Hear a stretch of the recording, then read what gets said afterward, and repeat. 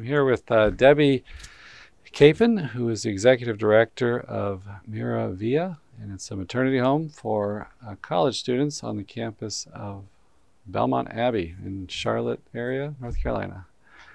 And we were excited to have you on the show because, as I mentioned in the show, those of us who do a lot of preaching, talks, and marches, and sometimes we get criticized for not doing enough on the ground, boots on the ground work to help young women. And you're one of the groups out there doing that.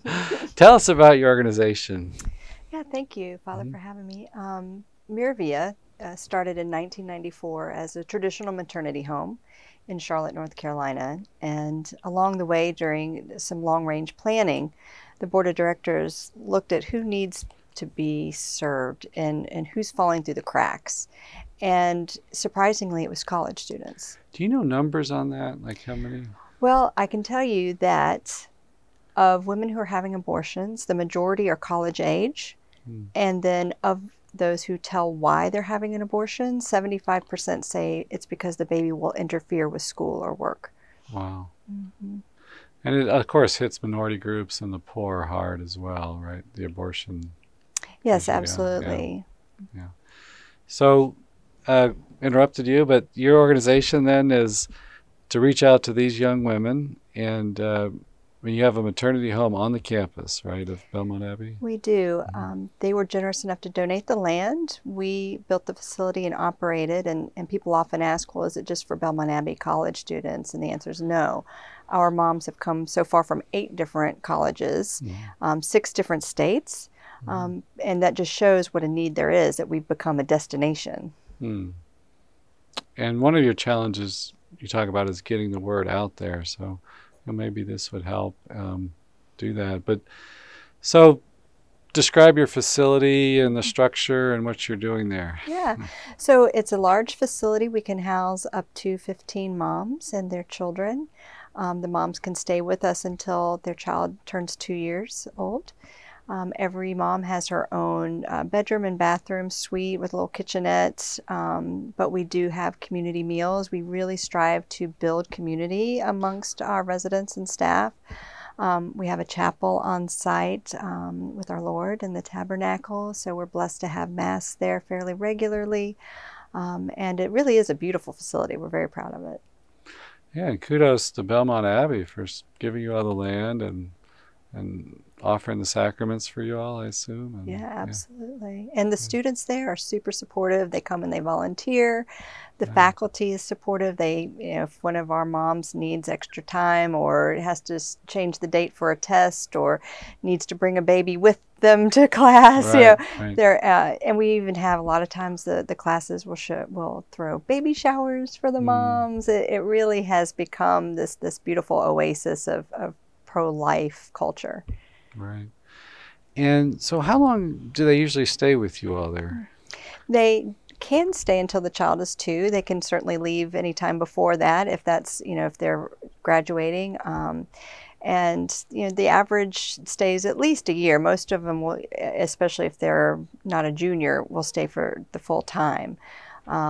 And during that time, we're helping them to make a plan for what's going to happen when they leave Mira Via. We have a professional case manager that meets weekly with each resident, and they're working on their goals and figuring out what they need to do to be independent.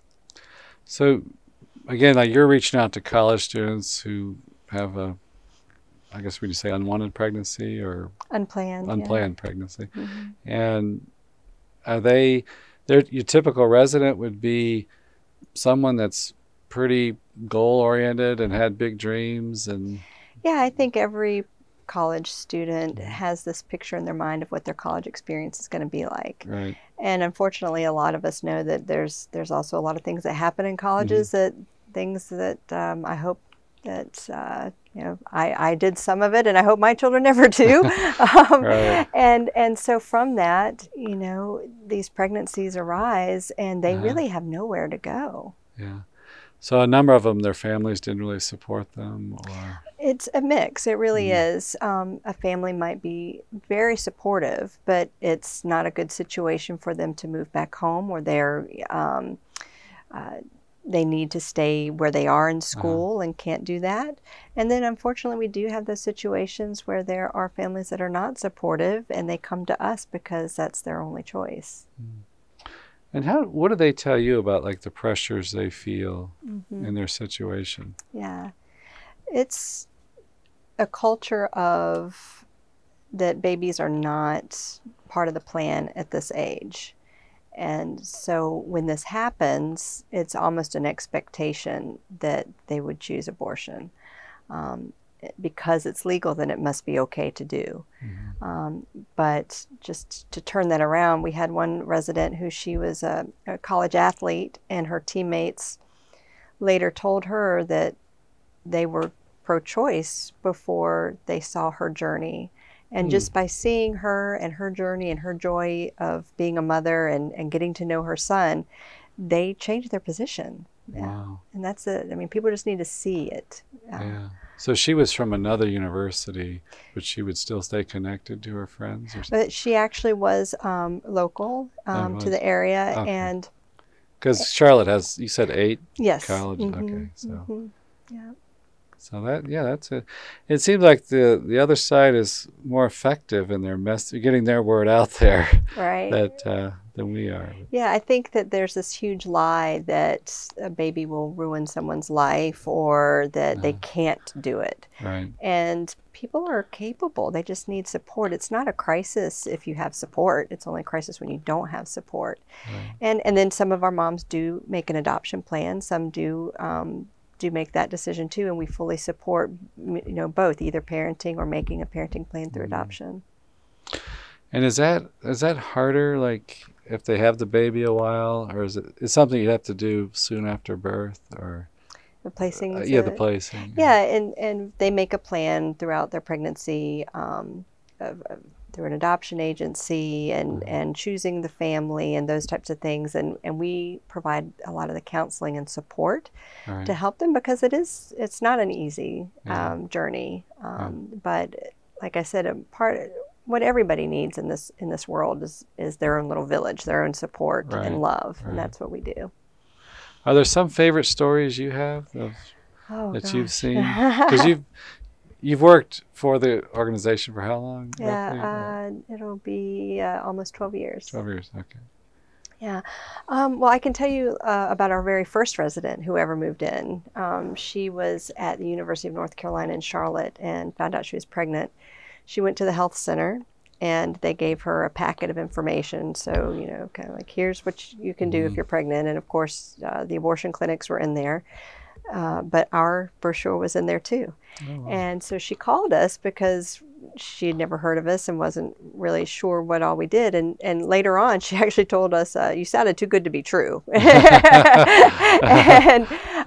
And she came and she lived at Miravia, gave birth, she graduated. And now she's married, just left OCS. She's an officer in the Army. And she always said, like, no one else was there for me. I needed someone to be there for me, and then I could figure it out.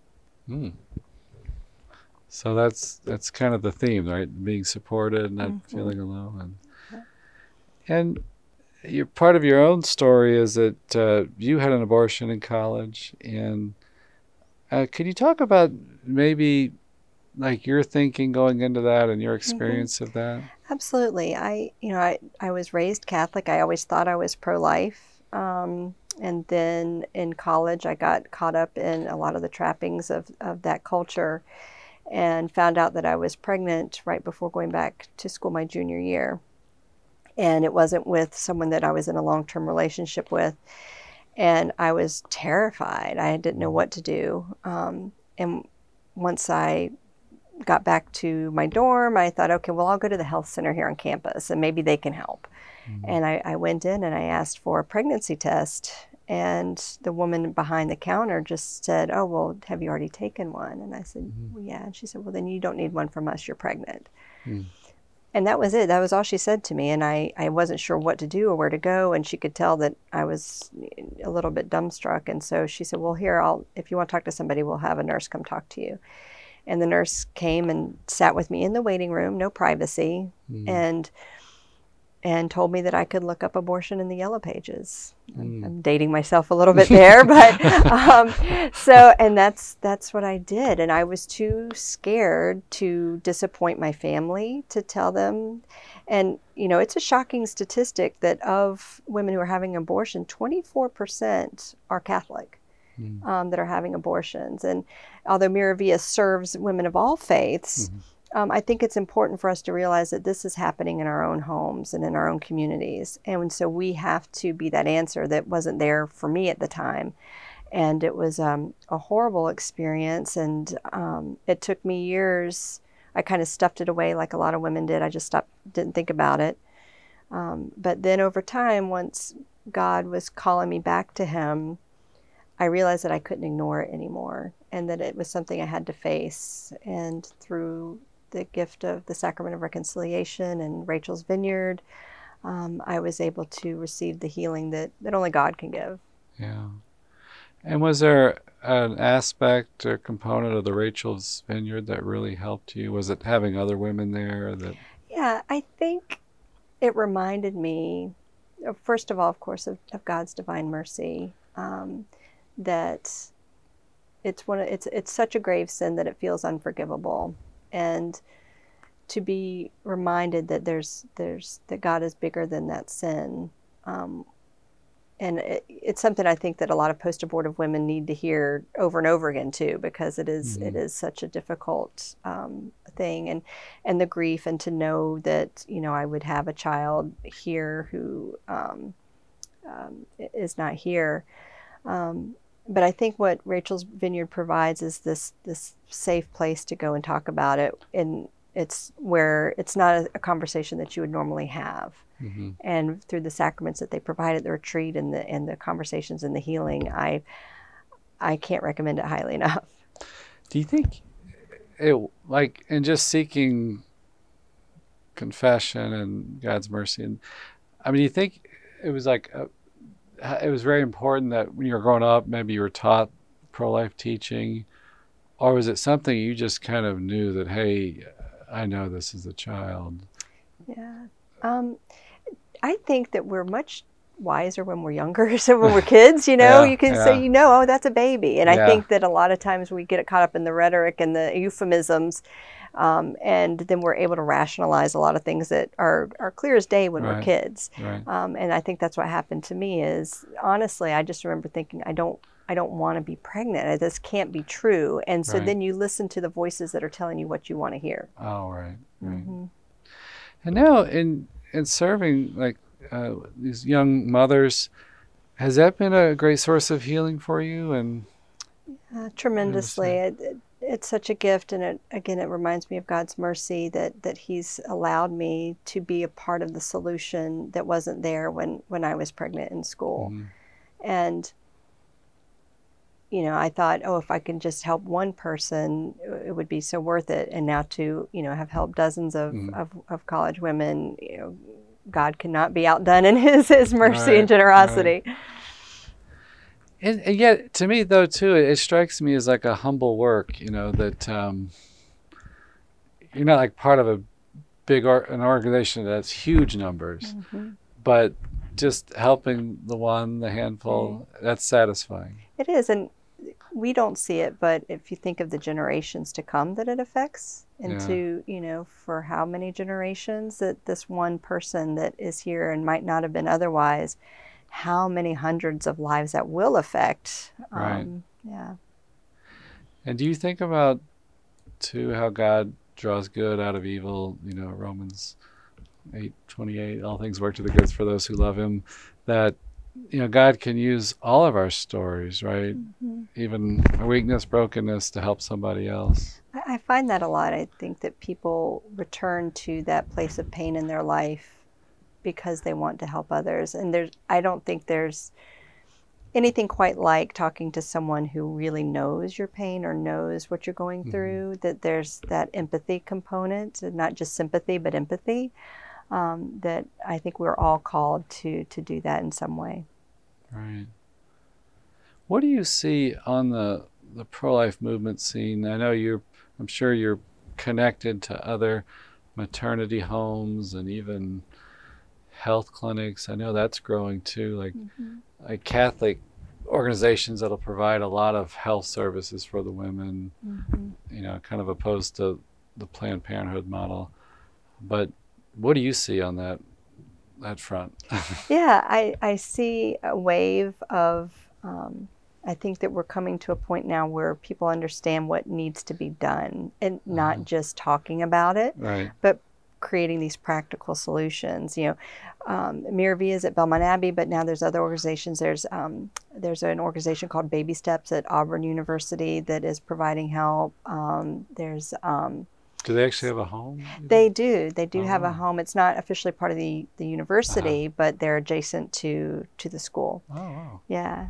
So there's organizations like that are popping up, and I think that we're understanding that we have to provide those tangible, real life solutions. I'm not good with scripture, but was it, if you tell a man, oh, to be well, and you don't feed him, what good does that do? Right. Yeah. Right.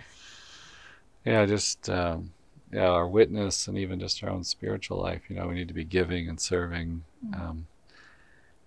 And what about even on the kind of secular feminism? Do you see a growing pro-life movement there? Yeah. Or? It was actually the studies done by Feminists for Life that inspired this work. Like, they did a study called Perception is Reality that showed that there were practically no resources for pregnant college students. And, that is an important, because universities think of themselves often, secular universities, as these, that they're enlightened and know how to help people and want to help the least of these and the most vulnerable, and yet they completely ignore the women that are suffering on their campuses. Do you have personal inspirations, like maybe people you've met in the pro-life movement that energize you or inspire you? Oh, absolutely. Of course, most recently, I think, like a lot of us, Abby Johnson, and her work, her film Unplanned was so raw and real, and to the point it was difficult to watch. Right. But people like that are coming out and brave. Jason Jones, Father Frank Pavone, everybody here at EWTN. It's these people that aren't afraid to say the truth. Right.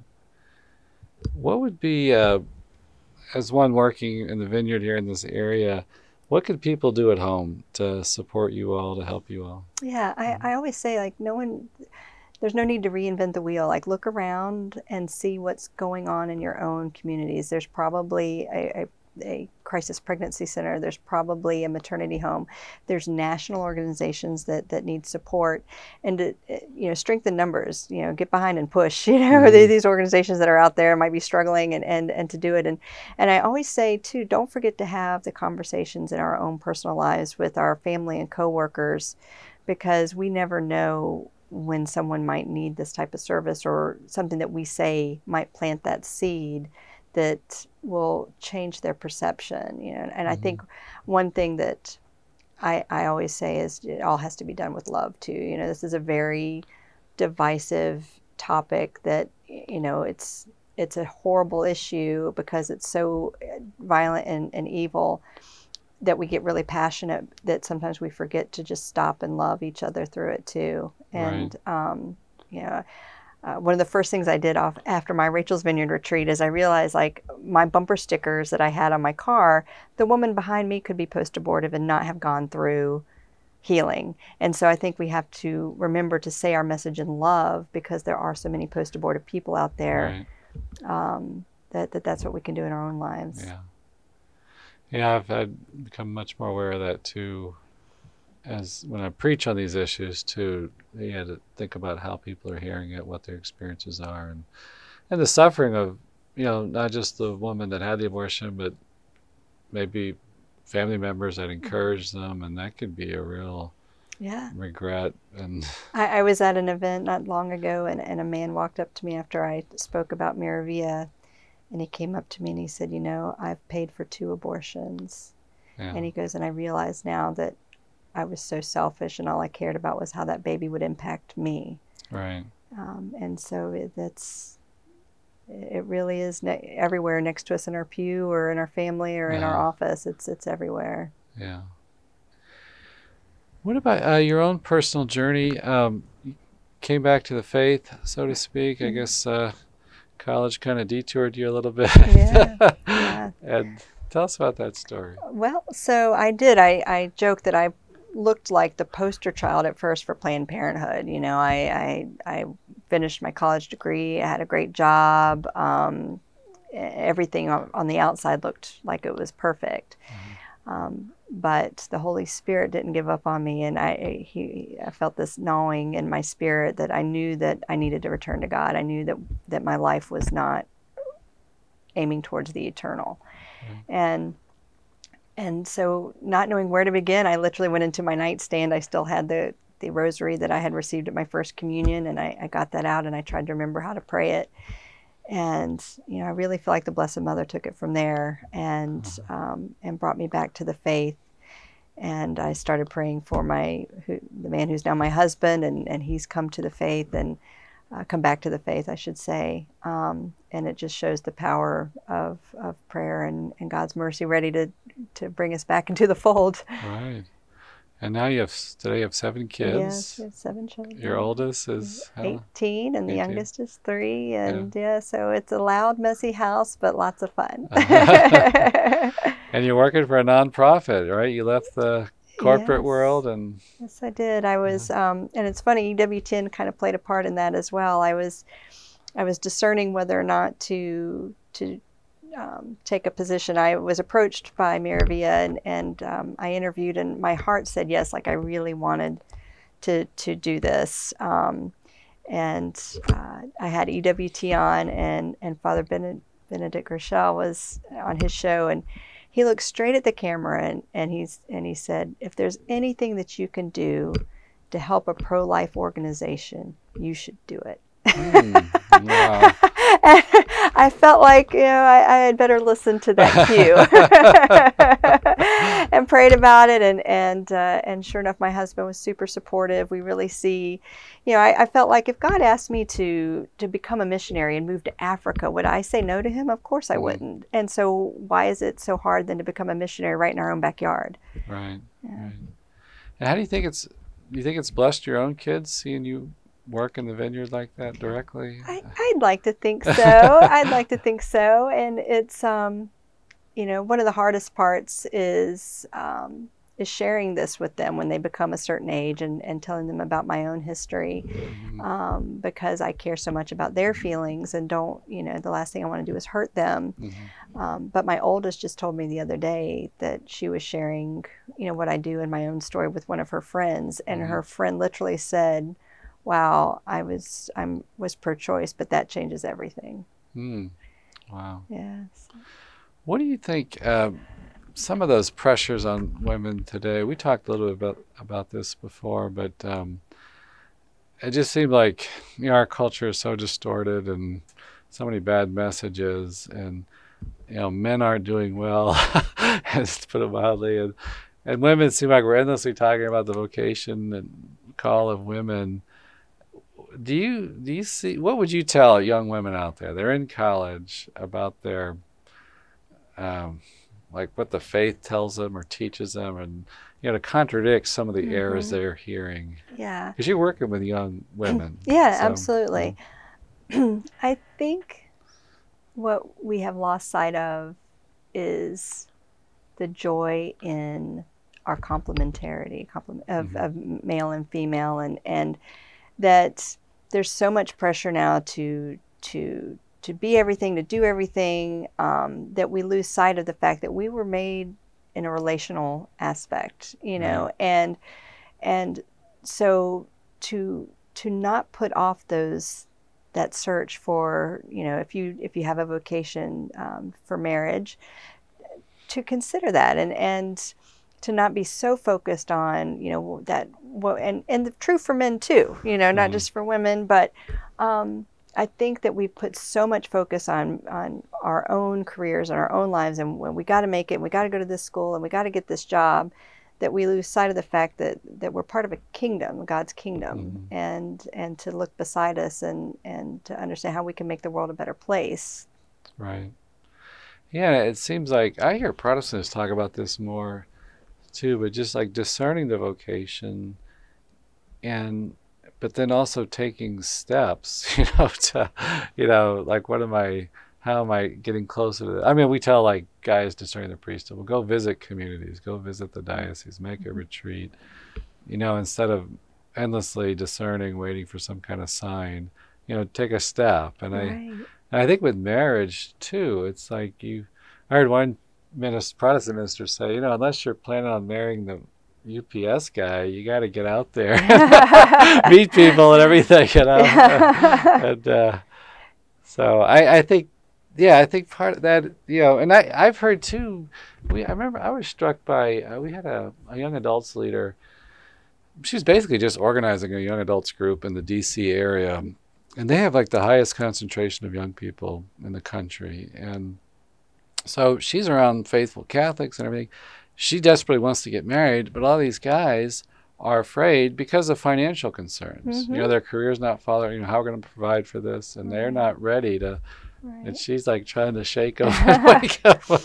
Yeah, I think that we've just put so much focus on success as opposed to faithfulness, and that God has a plan for each of us, and we've got to be more focused on what God's will is for us, whether it's the vocation of the religious life or married life, as opposed to what we think is going to make us happy and make the world think better of us. Right. Maybe just close with this question too. You're around the Benedictine monks, and you have priests from the Diocese of Charlotte helping you out, offering Mass for you sometimes. Can you talk about like maybe their role, or maybe what the young women can get from them or look for from them? Absolutely. One of the beautiful things I think about the charism the Benedictines have is they, instead of going, out into the world, they try to create a sacred space that the world can come into. And there's a need for both of the sides of the coin. But so I think that being in that beautiful atmosphere of the school where faith comes first, that you can't help but be affected by it. And our residents always say just how peaceful it is, and that they can't put their finger on it at first of why it's so peaceful there and why they feel so good being there. But it's God's presence, and we're so blessed to have a very vibrant diocese there in Charlotte, with the priests who are super supportive of our mission.